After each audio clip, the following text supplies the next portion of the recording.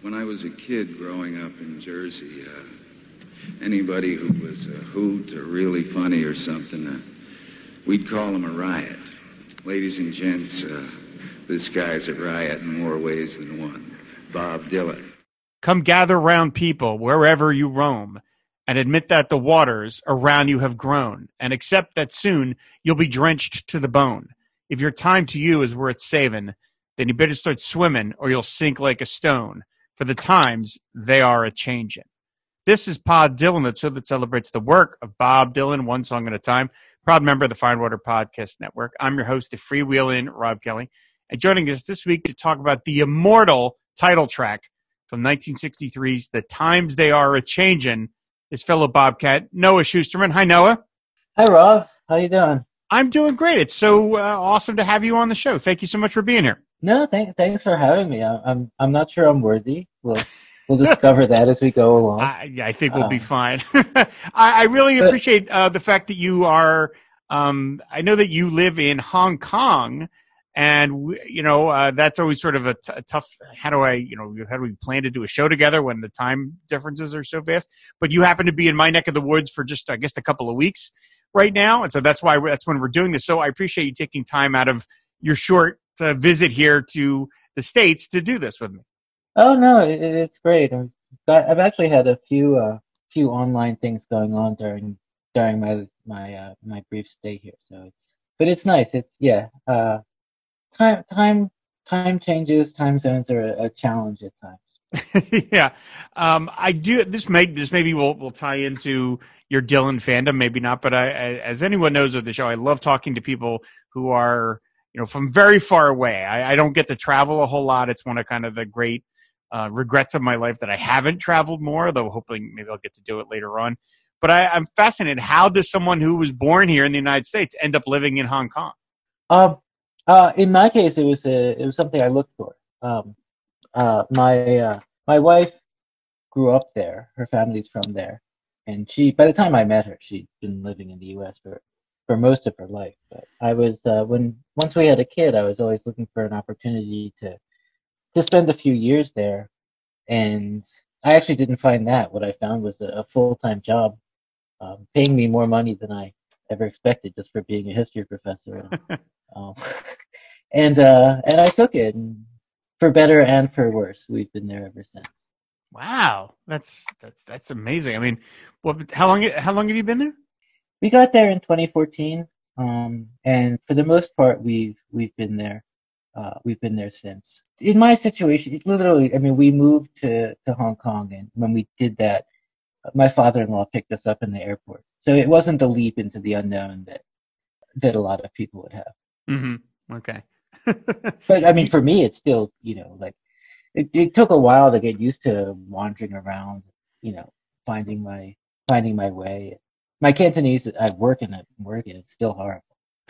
Wow. Did you know, how much of the language did you know when you got there? Good morning, hello, the names, the formal names I would use for my in-laws. Wow. Wow. I don't even call them. That is absolutely amazing. Now living in Hong Kong, do you get to travel around outside of there often, or are you working a lot? I mean, you get to see. That's the other thing I'm always fascinated by, is that people, in living in other continents, you are kind of neighboring other places a lot more readily than kind of a lot of people that live here in the States. Until COVID hits, this was the thing we really hadn't taken advantage of enough. I've been to Japan once. I've been to Singapore once. There's a train that goes right in front of our apartment. I mean, and it comes every 2 or 3 minutes, and it used to go to mainland China, and we just never did it. Wow. Every 2 to 3 minutes. Oh my God. Oh, yeah. No, that's just during COVID. It was like every 90 seconds before that. Unbelievable. Wow.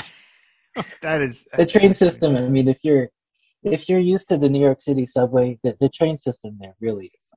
Oh, that is really cool. All right. So, all right. Well, that's, again, I could turn this into a travel show for someone who hasn't traveled, I could turn this into a travel show so easily because, again, I'm just sort of fascinated by people's adventures all over the globe. But we'll save that conversation for another time, perhaps. So, as I mentioned at the top of the show, we're going to be talking about the times they are a-changin'. Obviously, one of Bob Dylan's most famous songs. I might even argue his most famous song, or at the very least, the most famous phrase that he has contributed to the culture. The times they are a-changin'. But again, we will get to all that shortly. But I mean, I got to find out, how did you become a fan? I was born in '69, and growing up, my parents, they were responsible, professional, homeowning people. Nobody would look at them and call them hippies, but they were, maybe hippie adjacent, mom especially. And so there was always music around. It was probably, I don't know, 60% Beatles. But the rest of it that I remember from my childhood was this sort of mix of, Simon and Garfunkel, Free to Be You and Me was a big one, and Pete Seeger, actually. And Dylan was always part of that mix. I don't remember not knowing some of Dylan's songs. I don't remember not knowing what his voice sounds like. So there was always a sort of awareness of it. Then I've been thinking about this because I know you asked your guests. When I was in 11th grade, 12th grade, I started seeing myself maybe a little bit less in the music I'd been listening to, like The Clash or Joe Jackson, and a little bit more in 60s, post-60s kind of music. Dylan was part of that. The Grateful Dead was a big part of that for those few years. You get to college, I'm living in the dorms freshman year, and there's just sort of you don't really have your own space, so you're hearing other people's music, and I got started to know a lot more of Dylan's songs. And, there's a lot of sitting around, one or two guys have a guitar, people are singing, and there's a lot of Dylan in that. But the big thing that happened was, I think, summer after freshman year, and that was my first real big broken heart. And it was just a lot of blood on the tracks, sort of over and over and over. And I'm sorry, I don't mean to laugh at your pain, but yeah. I think probably, 2/3 of your listeners have been there. Yeah, absolutely.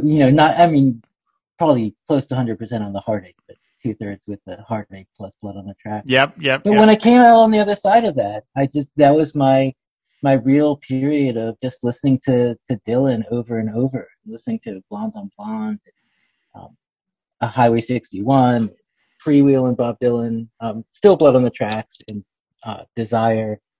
I'm probably forgetting one or two, but those remain to me really the key albums, the ones and it's not like some obscure choice there. These are the albums that for me were really fundamental in kind of finding my way, figuring out who I was, figuring out the world.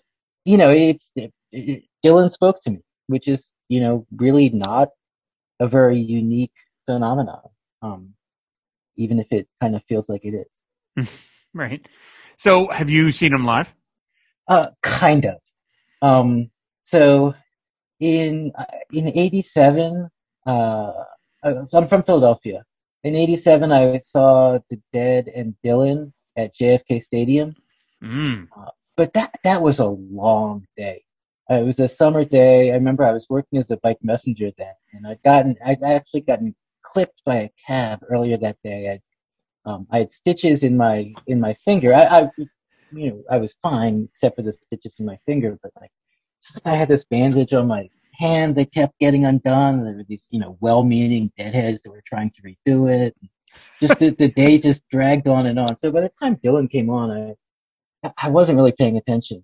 And then the next summer, I don't know if you know the Mann Music Center. Oh, sure. I've been there a bunch of times. Well, Dylan came and we camped out. If you don't buy tickets, because you're a broke college student with your broke college student friends, you can go just lay down a blanket on the lawn, behind where the seats end. And so we did that, and around halfway through we got kicked out. Not just us personally, but like everybody on the lawn. So So it's not like I've never seen Dylan, but it's close to like I've never seen Dylan. Gotcha. When you went to see him with the Dead, how far away were you? Because I mean, for those people who don't know, JFK, again another Philadelphia landmark, was huge. I mean, it's a huge stadium. So if you were far away, it could almost be like you were the length of a football field away from the stage. We were kind of by that point, we were wandering around to where you could wander around. Early in the Dead set, me and a couple of my friends had tried to be close enough to be able to see, and that was just crowded and hot. So by the time Dylan came on, we were pretty far back. They had for the time were big screens, decent screens, and you could hear it loud enough, but it wasn't. I saw 2 concerts at JFK, and I don't miss it. I don't miss it as a venue. It's been torn down since. Yes, it's long gone. It was a huge place. Has he ever? I'm trying to think. Not that I've mapped all his tours in my head, but has he ever played in Hong Kong since you've been there? I know he's played there, but was he ever around when you've been there? Could you have gone to see him at some point in the last couple of years? Not that I know of, but I lived this. I mean, nobody in Hong Kong is secluded, but there's a sort of cultural center of Hong Kong, a cultural center of expat Hong Kong, that I don't keep track of what concerts come, who's playing. So I don't think so, but I couldn't say for sure. I've only gone and seen 1 concert there the whole time I've been there, and that was just because a personal friend was playing. Gotcha. Okay. All right. Let's again. It's. I don't think I've ever seen Dylan in a hall. I mean, I've seen him in Madison Square Garden, which is very big, but I've never seen him at one at like a JFK where it's just this gargantuan play. To me, a concert in a hall that big would just be like this seems sort of daunting to me. But I know that him and the Dead could fill it because that was a big tour at the time. So okay, so the times they are changing. Now I'm fascinated in that this song almost never has been suggested by a guest. The couple of 100 guests that I've had over the course of these episodes, and I asked people to name songs, and I asked them to name more than one because I want to be able to pick the song out of the list. This song is almost never mentioned from anybody. And I find that fascinating because obviously it is one of his most famous compositions. And as I said, that just that phrase has been part of the culture for so long that, there are lots of people, including myself, before I really got into Bob, who didn't really know where it comes from. It's just part of the culture. You just see it. You see it as, you see it paraphrased. You see it in I remember, again, before I knew Bob, it was mentioned in an episode of Cheers once. And I remember, just knowing the phrase. I knew what it meant, but I wouldn't have been able to tell you that it was a song and that it was by Bob Dylan and it was from this year or whatever. So I'm kind of fascinated. Why did you want to talk about this one? Well, I mean, I'm fascinated by why others haven't. Do like hardcore Dylan fans not like this song? Well, we'll talk about that. I feel like Dylan himself has kept this song maybe a little bit at a distance in some ways. I mean, there's other times where he clearly has not, and we'll talk about the various live incarnations that it's had, and sometimes he's had moments of where he's done special performances where he only sings this song. But I feel like, as compared to, say, Like a Rolling Stone or Blowin' in the Wind or Tangled Up in Blue, the other songs that are Knocking on Heaven's Door, the other songs that are these sort of, you would put on the Mount Olympus of his most famous songs, I feel like this one, a lot of people have a little bit of a, like it's maybe become such a part of the culture that it's lost some of that connection to the fact that it's an original song. I don't know. I mean, again, to speak for other people, but it's not, it seems like a song that not everybody loves, even though, like I said, it's certainly one of the most famous songs of the last half century. Yeah, I don't know. Actually, Knocking on Heaven's Door never really did it for me. But no, I mean, this is a great song. It's a historic song. When the commentary I see on it, I didn't look hard. But there's maybe this view that he was being a little cynical in setting out to write something that would be a kind of anthem. Mm-hmm. But so many people try to write an anthem and just fail dismally. Right. Right. He tried, and there it is. I mean, there's not a lot of. I don't know of any song that accomplished what this song accomplished. Like if you try to, I did this a few years ago, just back when people sort of talk music on Facebook, and I was like, songs that can sum up a decade, and you don't get good answers for the other decades. Right.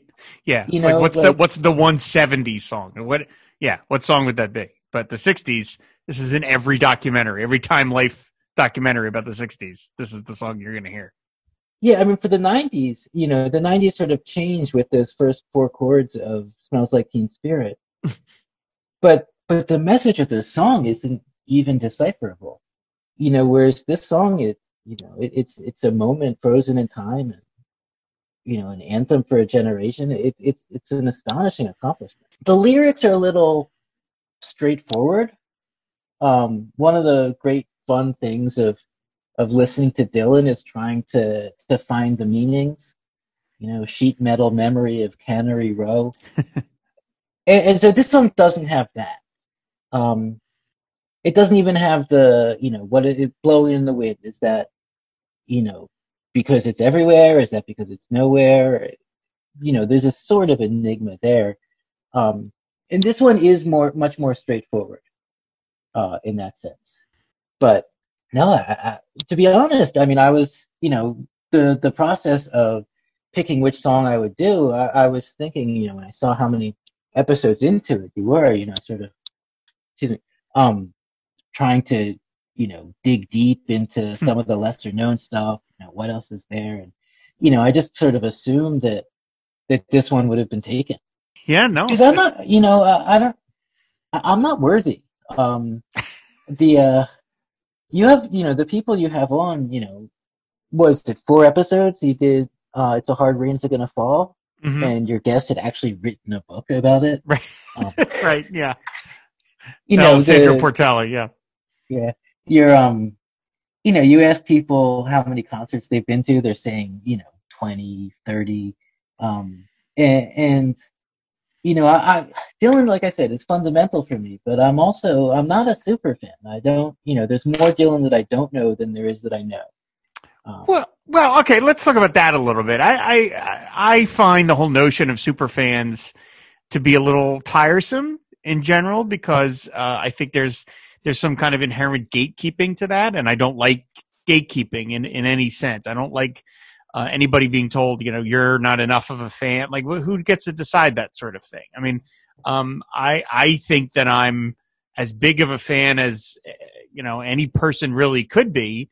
But at the same time, there was a point where I was collecting his bootlegs, and I sort of caught myself saying, do I need to spend $30 for another concert where I'm going to hear yet another version of All Along the Watchtower? I don't know. I don't know if I do, I'm sure there are people who need to hear every note he's ever put down. And I would not want someone to kind of look at me and be like, oh, well, you're not, I just don't believe in that. So that's why this show is not just, as you say, super fans. It's people of all different levels, because people engage with the work in different ways. And so that to me is what's interesting, not that they have, not just having people on that have tracked down every single outtake and can continue, I mean, to me, that's, not that that's nothing wrong with that, but just to me, that doesn't, it doesn't inherently make you a better fan of the music versus something else. So, I mean, so as the being not worthy, please. Yeah. Let's not worry about that. Regarding Times Era Changes. Okay. Well, thank you. Yes. Regarding this song, though, it's sort of interesting. One of the quotes I found about this was right after he wrote it, in September of '63. His friend Tony Glover stopped by, and apparently he picked up the lyric sheet as Dylan was working on the song, and he read the line, "Come senators, congressmen, please heed the call." And he turned to Bob and he says, "What is this shit, man?" And Dylan shrugged his shoulders and replied, "Well, it seems to be what people want to hear." Now, I'm not going to suggest for one moment that quote is what has damaged the song in some people's minds, because only obsessive, as you say, super fans would even know that quote. But I do wonder sometimes if when I have read that quote, I've read it in several different places. I do wonder if that's almost Bob wanting to, by dismissing it as sort of a make ready, like, oh, I just wrote something that people want to hear, which obviously puts it across as kind of a cynical gesture a little bit, like, oh, I just want to write an anthem. And as you say, people try to write anthems and they fail miserably. Dylan's able to do it. But I almost wonder if that was something that he was uncomfortable being so direct, as you're talking about. As you say, the language is very stripped down in this song and very simple. There is no interpretation. There is no real, there's really only kind of one way to take the song, really, even though it's been called a protest song. And I would argue it's not a protest song. But sometimes I think, was Bob worried about coming across as almost too genuine? And so we had to kind of retreat into that skin a little, like, well, it's, I just tossed it off. It's something people want to hear. And I almost wonder about that because it's, as you say, you read the lyrics and you listen to some of the performances of this song, and it's incredibly powerful. It's incredibly powerful. And yet here's his buddy kind of going, what is this shit? Like immediately regarding it as shit. I mean, imagine that your friend, knowing what we know about this song, and somebody's reading it and just giving Bob that kind of grief for writing it. I don't know. I mean, I've seen that quote too. It's hard to put yourself out there, and it's hard to respond to criticism. It's hard to know how you'll respond to criticism, and this is criticism. I don't know how much Dylan was getting of that from his friends. You'd know that better than I do. But it's come senators, congressmen, please heed the call. It's true. It's not a very Dylan-like line. Prophesize with your pen. That's a little bit more in his wheelhouse. And so I don't know. I don't know if it's a self-defensive move to agree with it, to sort of endorse the criticism. I don't know. I guess the other thing to say is that I'd known this song for decades before I'd heard that quote. So it doesn't change my opinion of the song. I also, Dylan says different things about his different songs at different times, and right. Cycles, from what I can tell, cycles through which ones he wants to embrace and which ones he wants to leave behind.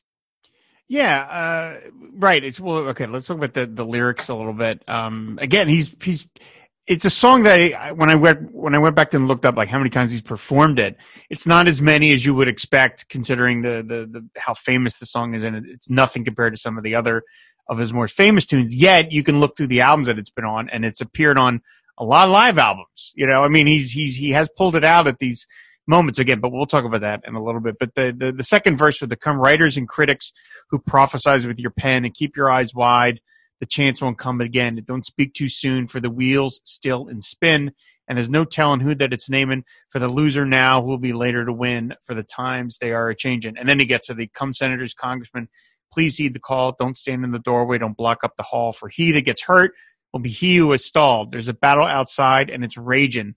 It'll soon take your windows and rattle your walls. For the times they are a-changin'. And I mentioned earlier, people have said this is it's a protest song, but in a lot of ways it's not a protest song because he's not arguing that something needs to change. He's stating that, quite literally, the times have changed. And he's talking to people that are caught up in the maelstrom of this and are kind of looking around and a little, maybe angry, frustrated, confused as to what's going on. And he's trying to say to those people, catch up to what's happening. This is what's going on. This is where things are going. And you are potentially either, standing athwart history and yelling stop or whatever. But I never really thought of it till I sort of, sat when we decided we were going to do this, thought about that. I was like, yeah, it's not really protest. It's really him talking to the people that might be left behind in these changes or maybe trying to stop them. And that to me is quite interesting. It's kind of a very kind song in some ways of saying, hey, you got to catch up to what's going on because you're going to get left behind. I thought that was kind of interesting. I hear what you're saying, but I've never heard that song that way. Hmm. This song that way. I've always heard this as, we have arrived. And this is it's not it's the generational song. It's not just a generational song. It's the generational song. This is the the baby boomers are coming of age. This is their turn. I guess this is more in the next verse, but and it's time for the previous generation, the gatekeepers, Mm-hmm. literally don't stand in the doorway, to recognize that, and that this is a song which will motivate, younger people fighting for change. And it's a song. It's what, a 1963, 1964. Yeah, Um, 63. Yeah. that's early. I mean, what we think of as, I mean, speaking as a Gen Xer, what we think of as the 60s is not 1960 to 1970. It's like 1965 to 73, something like that. The first Vietnam War protests, large scale protests, were until 65. This isn't, you can't tell yet that times are a changing, in 63. At least that's what it's, you look at the Beatles albums, then they're still rock and roll Beatles albums. But um he has a way of being ahead of the times on stuff like that. And the times, I'm using this, you can't escape this. Yeah. Yeah. But I do see this as a protest song. I see Okay. this as one of the fundamental protest songs of American history. Mm. Yeah, as I've talked about in so many other episodes, he does seem to have this wire in his head that is attuned to stuff that is out there in the, forgive me for using this word, zeitgeist, I guess. But This most is a people, zeitgeist song. yeah, but Historians hate talking about zeitgeist, but this is a zeitgeist song. yeah, like he's able to talk about he's able to tune into it and get it down and put it on a record way ahead of the average person understanding what he's talking about. And there are times where he's so far ahead, is that word time. We say that word times a lot.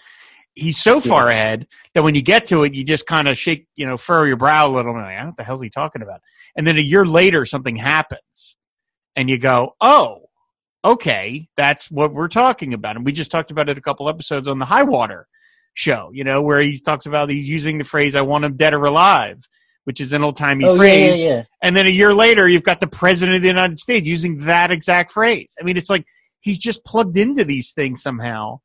And I always, not to get too far afield, I always wonder, is that part of the reason he is so determined when he tours to be out there among the people, like to go anonymously and ride his bike around and go see local shows and kind of soak in the culture of wherever he goes, as opposed to, say, another rock act who is so famous that they just live on the tour bus and their hotel, and then they go to the show and then repeat, and they never actually encounter regular people. He seems absolutely determined to do that, and that's got to be hard, of course, with someone with his level of fame.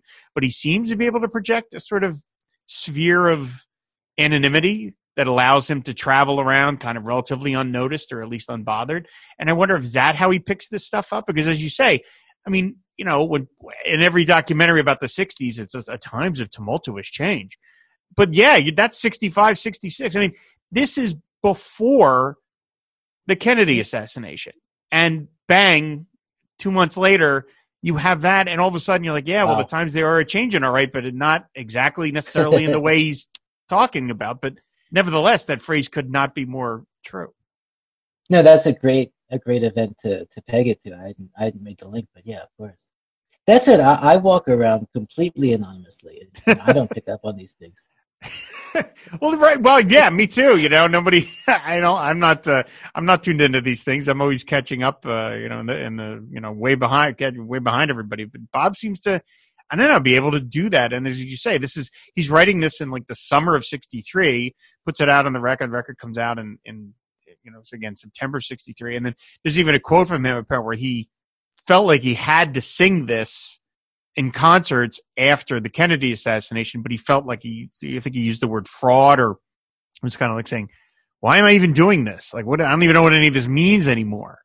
because it's saying the song is one of optimism, and then you hear that event, and there's obviously not a lot of optimism to be found going on. Now, we talked about the next verse. He says, "Come, mothers and fathers throughout the land, and don't criticize what you can't understand. Your sons and your daughters are beyond your command. Your old road is rapidly aging. Please get out of the new one if you can't lend your hand, for the times they are changing." And that, I think that's probably my favorite couple of lines is, "Your sons and your daughters are beyond your command." That's such a powerful use of words.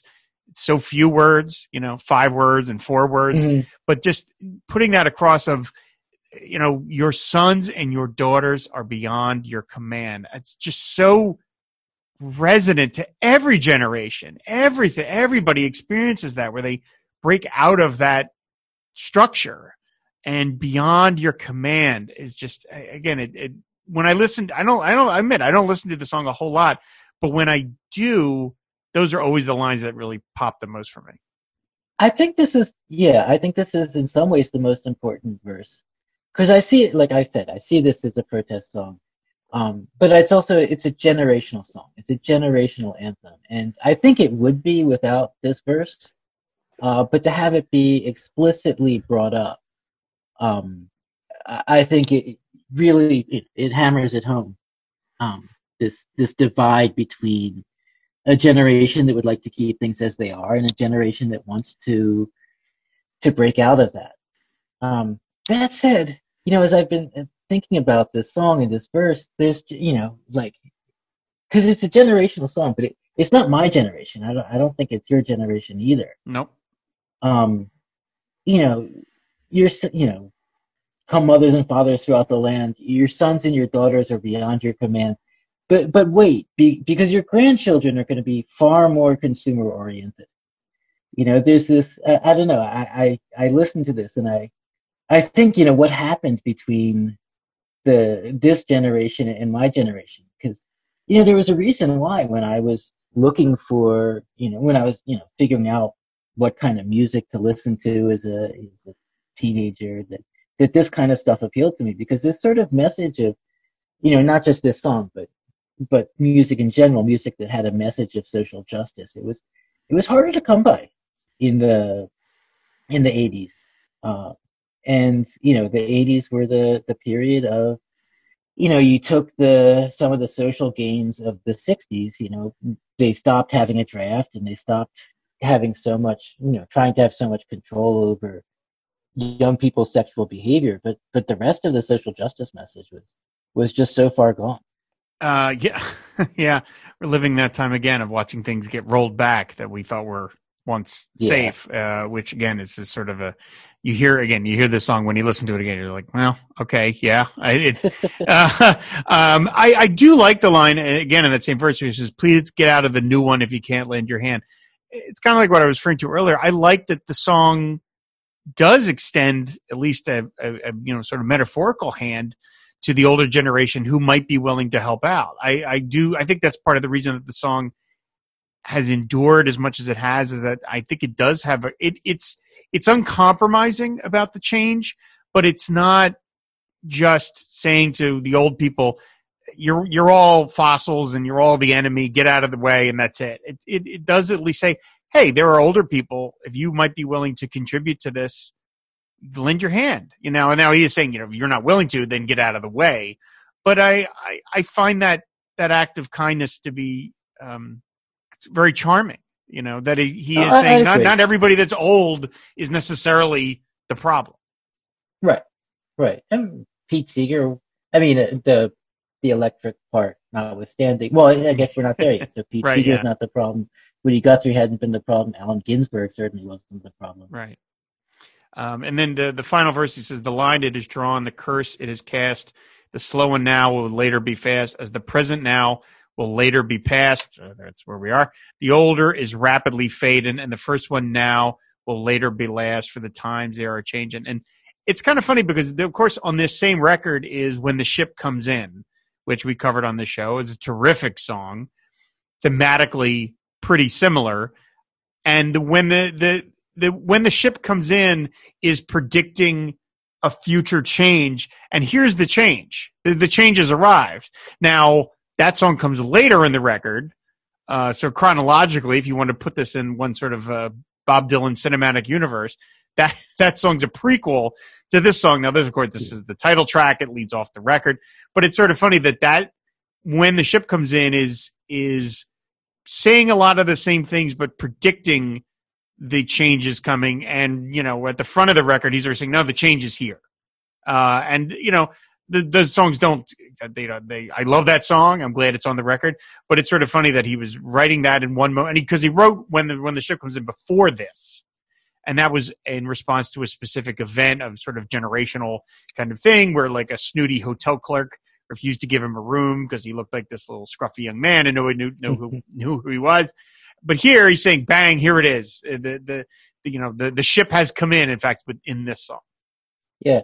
And you were saying before you didn't think it was a protest song. You thought it was talking about there is something happening and just adjust. And I rereading this last verse with that in mind.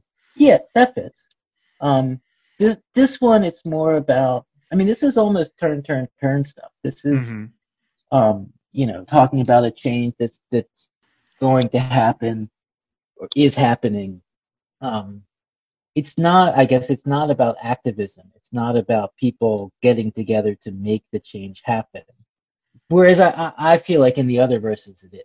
Yeah, I might be a little limiting in thinking what I think of as a protest song. And that when I think of protest songs, I am thinking of a specific event that the song is trying to affect, whether it's Blown in the Wind or Lonesome Death of Hattie Carroll or Hurricane or George Jackson.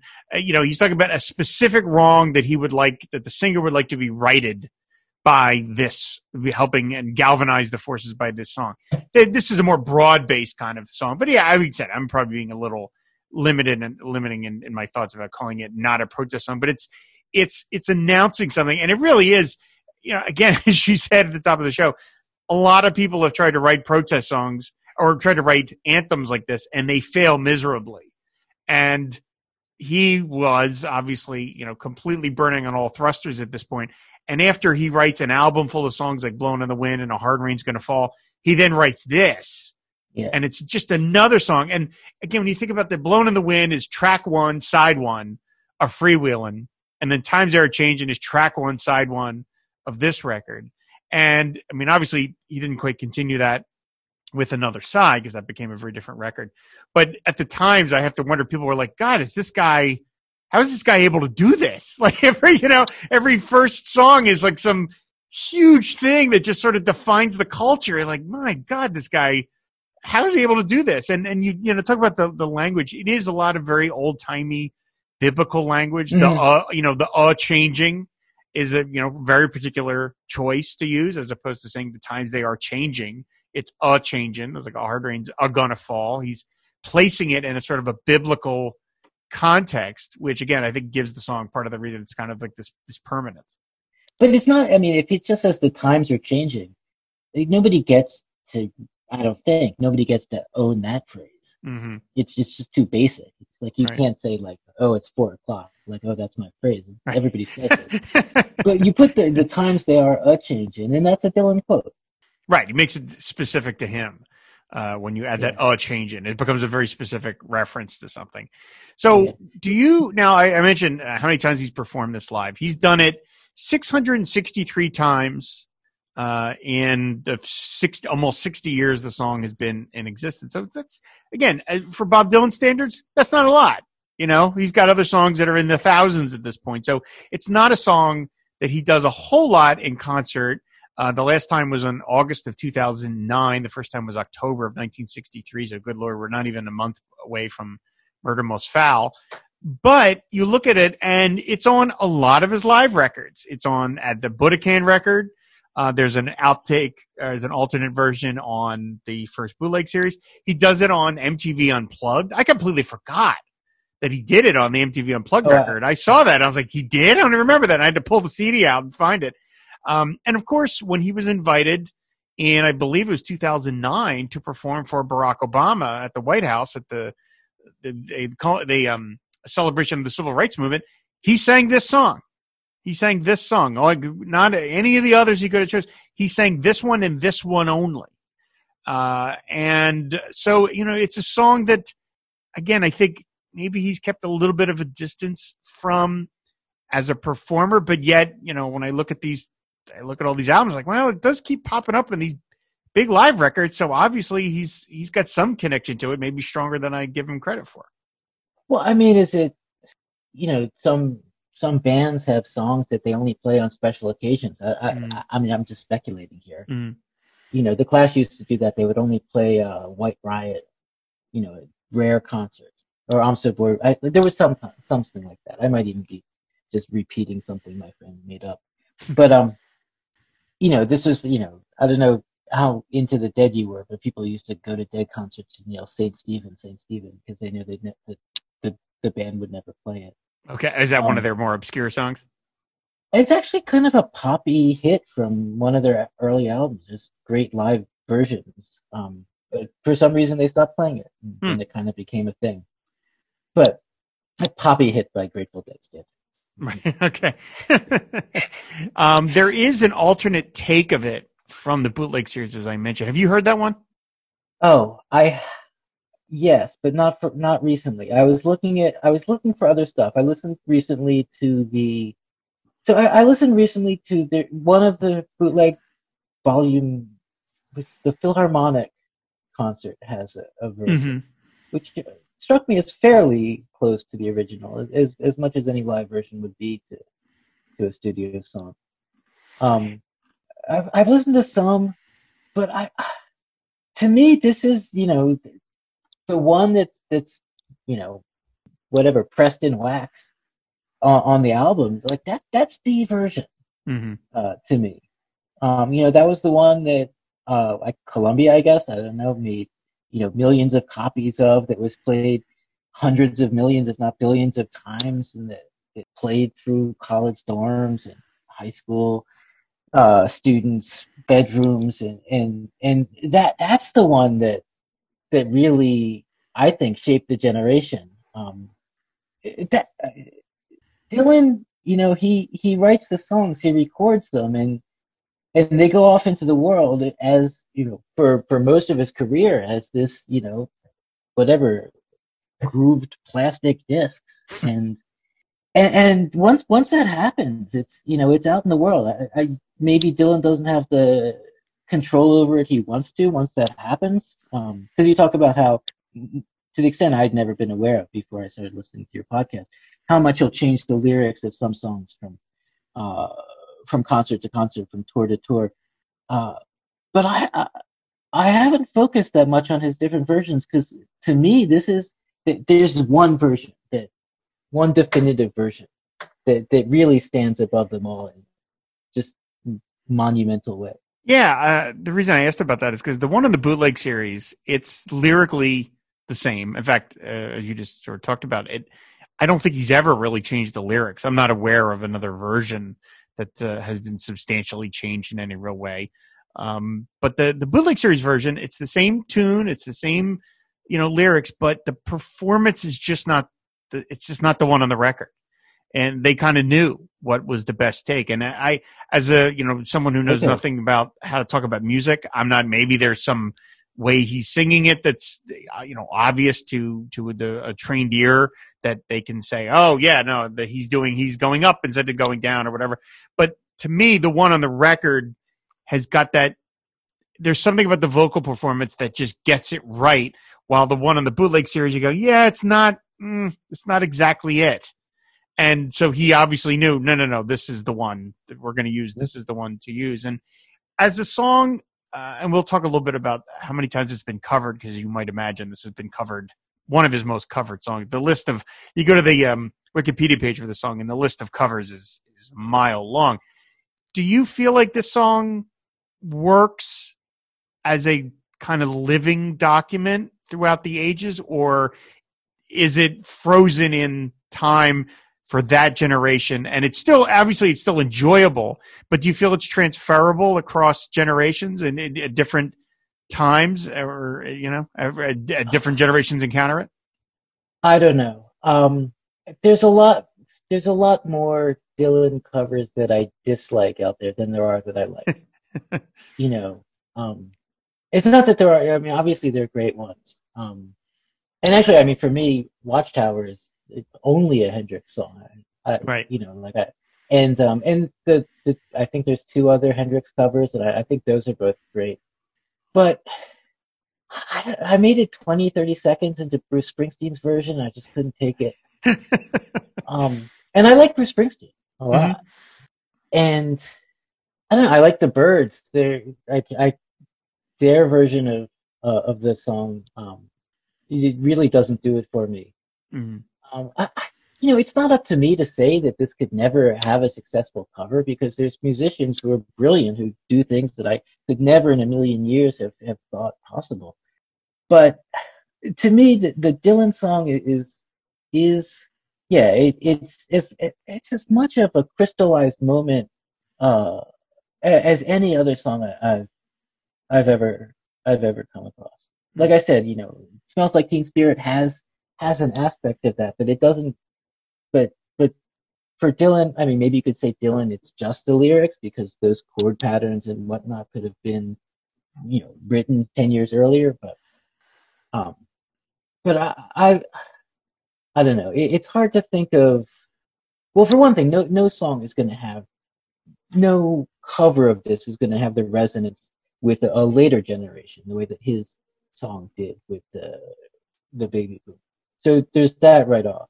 Mm. And the other thing. Oh, go ahead. No, go ahead. No, please. I'll drink some water. I was just going to say that it's a song that I've heard some people cover, and when they cover it, and I'm not going to get into the specifics of these people because I don't like to dump on anybody if I can avoid it. I've heard some covers that it when they sing it, it sounds like a museum piece, and it's kind of stripped of all the life, you know, all the life's been taken out of it because it just seems like it's kind of wasn't that a great time? Let's sing this, and there are versions of that I've heard. And then I remembered hearing at the 30th anniversary tribute concert, Tracy Chapman did it, and I absolutely love her version. Now, maybe partly because I like Tracy Chapman just in general. I find her, just her voice to be, you know, beautiful and strong. But like I just heard, you know, I heard her sing it, and this is 1992, you know, a good 30 years removed from its original composition. But when I heard her do it, to me, it sounded as vital and alive as when I hear Bob's version. So it's like, okay, and she didn't change it in any real way. The tune is the same. The lyrics are the same. So to me, it's like, oh, okay, this thing really can still live and breathe. Just depends on the intention of the singer who's singing it. Sure, and I like Tracy Chapman too. And I should listen to that one. But yeah, no, and Tracy Chapman. See, one of the things with Dylan, and I've heard you talking about this with Peter, Paul, and Mary covering Dylan. There's a lot of covers that kind of take his edge off. Mm-hmm. You know, you said they make it pretty, and those I can never take. Mm-hmm. Those covers of Dylan. I've also got this pet peeve with, you know, some of the covers of this song. They'll put it in 4/4 time. You know, the song it's a waltz. It's in 3/4 time, and so when they put it into 4/4 time, it I don't know. I'm not the sort of person that would normally be bothered by something like that, but it just does. So, and I guess that, you know, that was the classic cover was the Byrds one, but no, I just I'm more than any other of his other songs. I think that when you cover this, I guess I see what you mean. The risks of doing a museum piece are going to be extremely high. The risks of making this sound like let's all talk about the 1960s now. Yeah, you're right. Exactly. Are much higher. Yeah. And I think part of the reason that could be, again, is because the phrase itself, the Times Are Changing, has become such a part of the culture that it has been appropriated by some people that maybe even with the best of intentions, or in some cases, probably some nefarious intentions. When you hear it, you kind of go, what, really? And there's a couple examples I have that I dug up in my research, which I found very funny. So among the covers of this record, there's Peter, Paul, and Mary, Simon and Garfunkel, the Beach Boys, Odetta, Cher, the Hollies, Nina Simone, Josephine Baker, James Taylor and Carly Simon, The Wanderers. Billy Joel, of course, did it for his concerts, his live album when he went to Russia. As I mentioned, Tracy Chapman, Richie Havens, of course, Phil Collins, Judy Collins, Joan Baez, no kidding there, Keb Mo, Brian Ferry, as you mentioned, Bruce Springsteen, Flogging Molly, and the list goes, Neil Young, list goes on and on. But one that I found that was really quite funny was there was Burl Ives covered it. And Burl Ives had a surprisingly robust career covering 60s rock acts. And not only did he cover Times They Are A-Changin' in 1968, but he named the album The Times They Are A-Changin', and it was produced by Bob Johnston, by Bob's longtime producer. So, and no offense to Burl Ives, but I do wonder if the song does become a little bit of a joke when someone so clearly out of Bob's generation is singing it, and I haven't heard that version. Maybe it's good. I don't. He covers 3 other Dylan songs on this record, by the way. But you got to wonder, like, when someone so far removed from Dylan's generation is singing it, at that point, is it become almost like a little bit of a joke? And that it's like, oh, he's just singing the song. Now, again, I don't mean to say anything bad about Burl Ives. He's a fine actor, and obviously had a fairly long career.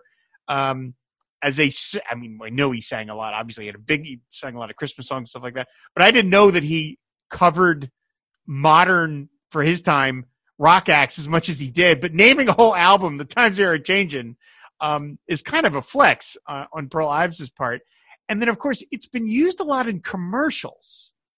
And that might be another thing I think that might give people who come to the song later in life as a like, oh, it's just like a thing you hear.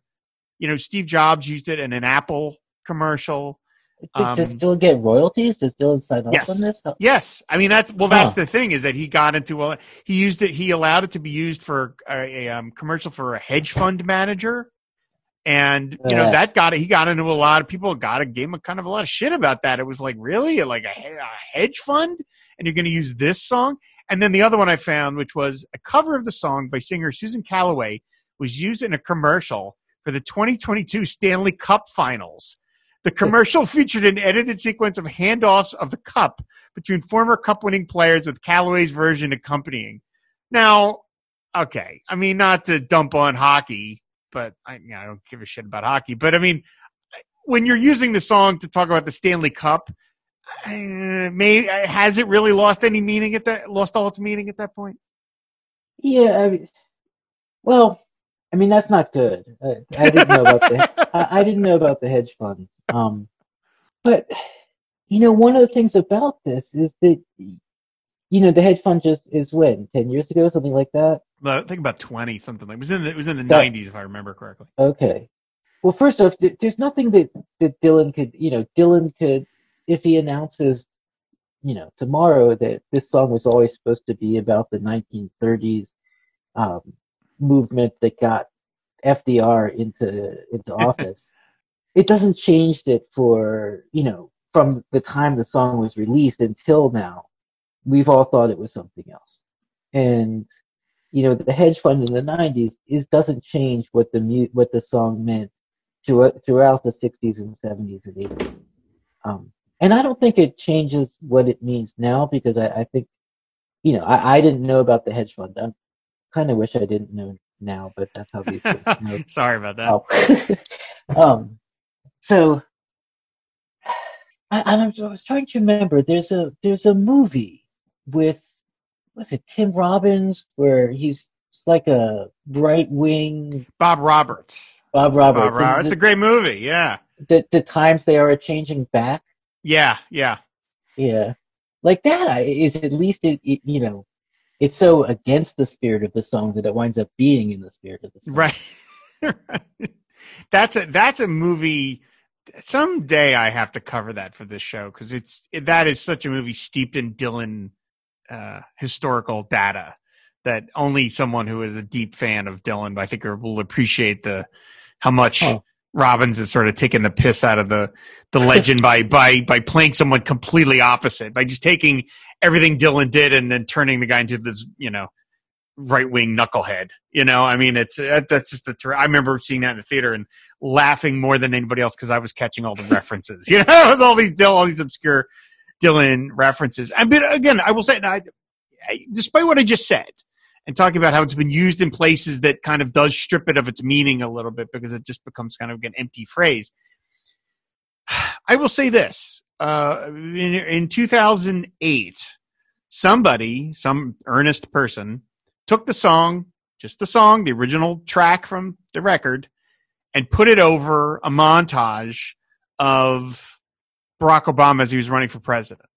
And as much as I feel like a damn sap saying this because of what's happened since, I remember watching it and feeling like, oh, the song is yes, I know it was written 40 years earlier, but the song is as powerful and resonant as it's ever going to be for me because this is what I'm feeling in this moment. I'm feeling like we are turning a corner in a way that's significant. And again, forgetting all the horrible stuff that has happened since and how we've gone back in time for a lot of things. That moment, I remembered watching it on like YouTube or wherever I watch it and feeling that the song was new again for me, that it worked again, that I was like, oh, this is a song I'm intimately familiar with, but I'm seeing it presented in a new way, in a new moment, and it's very powerful. And so that's the song. Like, okay, yeah, this song in the right moment can still be incredibly powerful.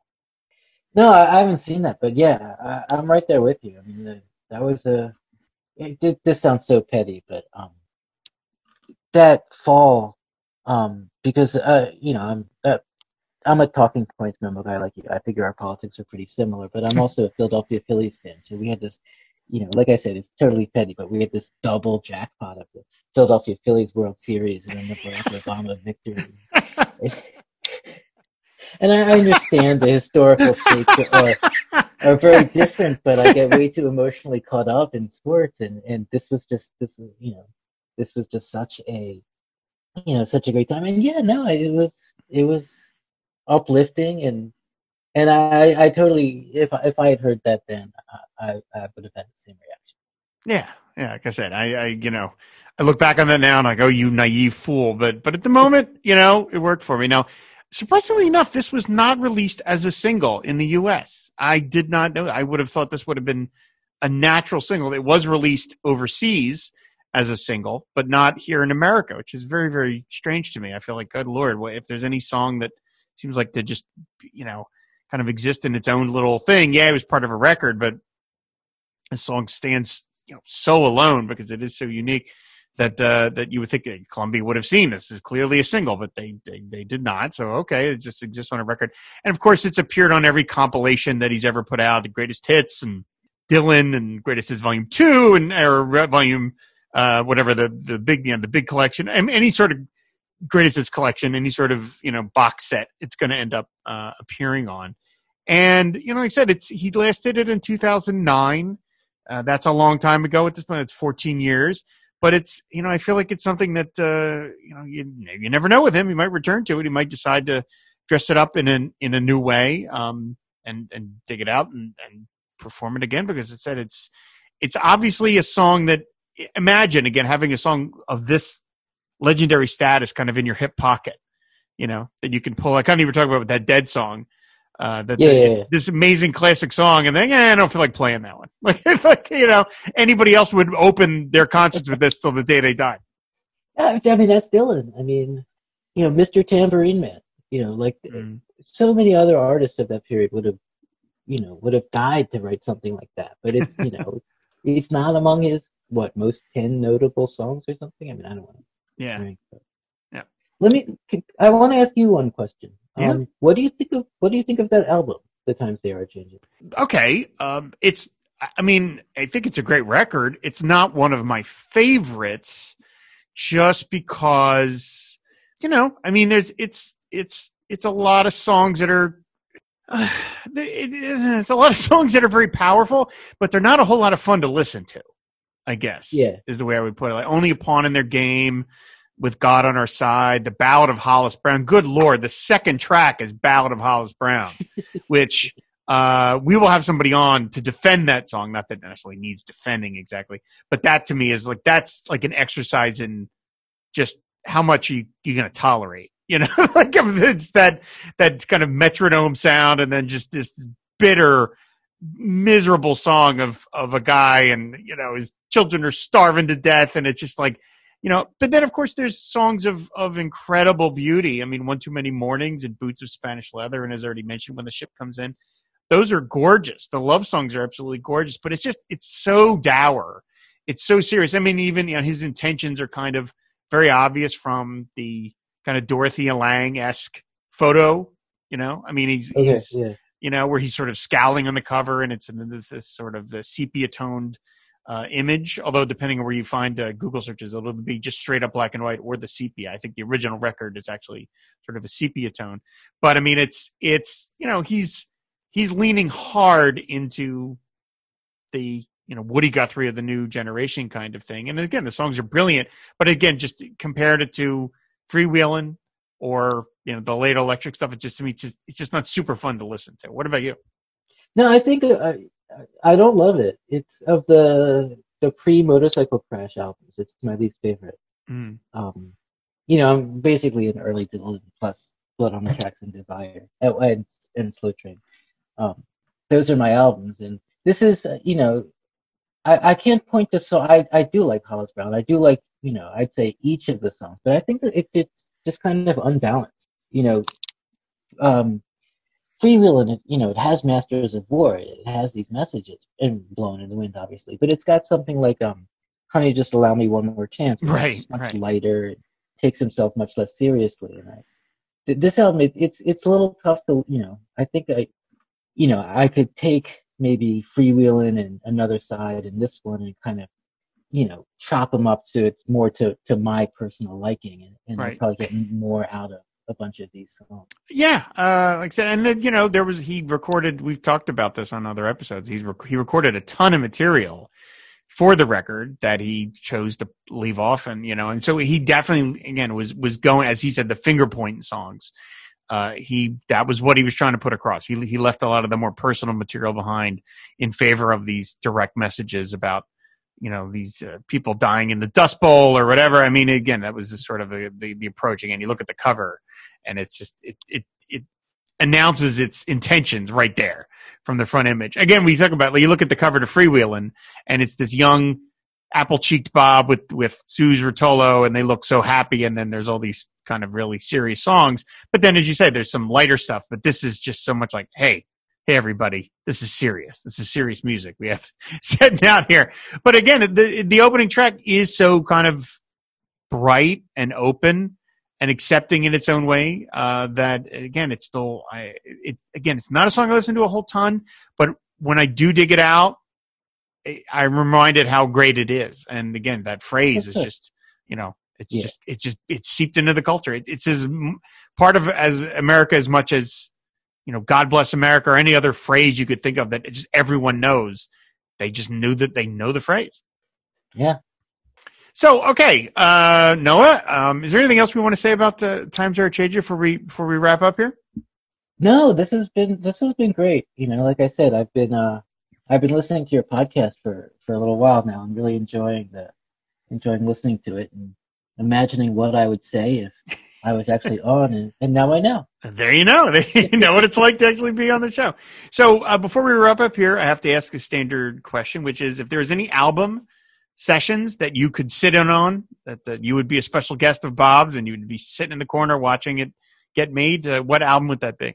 So I've heard you ask this, so I've thought about it. And even though it's not my favorite album, Basement Tapes, you just hear the fun like sleeping out of your speakers when you listen to it. So I have to imagine that just you would have just been this fun, playful time listening to those recordings and being around with that whole crew. So I go Basement Tapes. That's a fine answer. And again, you get the most bang for your buck with that because you're getting like 3 months of sessions. I don't need that. You're hanging out there a lot. So, all right. Well, that's again, perfectly great answer. So before we sign off, Noah, why don't you tell people where they can find you out on the internet?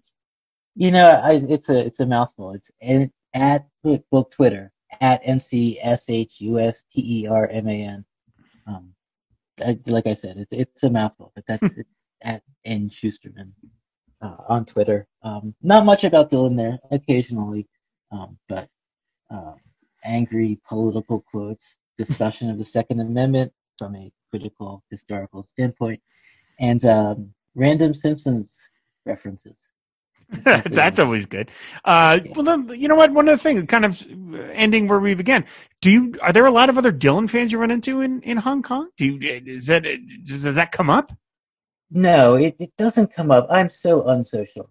If my wife and my son are not. My son was briefly a Dylan fan, but that passed. It's over. It's distinctly over. Well, it could come again. But he's there's a period where his favorite song was "Hard Rain's Are Gonna Fall." But if I push it, it's gonna backfire. But no, and 90% of my social interaction is with one of those two. My students don't really, as far as I can tell, my students don't really know that much about Dylan. I did a U.S. history class, and I played them a bunch of Woody Guthrie, and they appreciated that. But no, I don't. But among the other professors there, if I drop Dylan references, I'll assume that some of them will catch it, but it doesn't go beyond that. Okay. All right. Well, again, Noah, thank you so much for coming on the show. I really appreciate it again, and I appreciate you taking time out of your sojourn back to the United States to do this, because I said I really wanted to talk to you, and sometimes the time differences can be quite daunting for certain guests. So I appreciate we had a chance to do this. So again, thank you so much for being here. All right. Thanks so much, Rob. You take care. All right. So, all right, everybody, if you want to find back episodes of the show, go to our website, findwaterpodcast.com. You can subscribe to the show on any podcatcher of your choice. And then finally, if you want to support the Find Water Podcast Network, of which Pod Dylan is a part, please go to patreon.com/FW Podcast. There you can unlock various rewards, one of which is to be name checked on a show of your choice. So big thanks to Robert Ward, Steve Cronin, Max Hustle, George Doherty, Joaquin Meckel, Paul Ruther, and Henry Bernstein for their support of Pod Dylan. I very much appreciate it. So that's going to do it. Thanks, everybody, for listening, and we will see you later. Bye. This is my bar, not his stupid, yuppie lounge. I think Sam's overreacting just a bit, don't you? Chow, gang. Ready!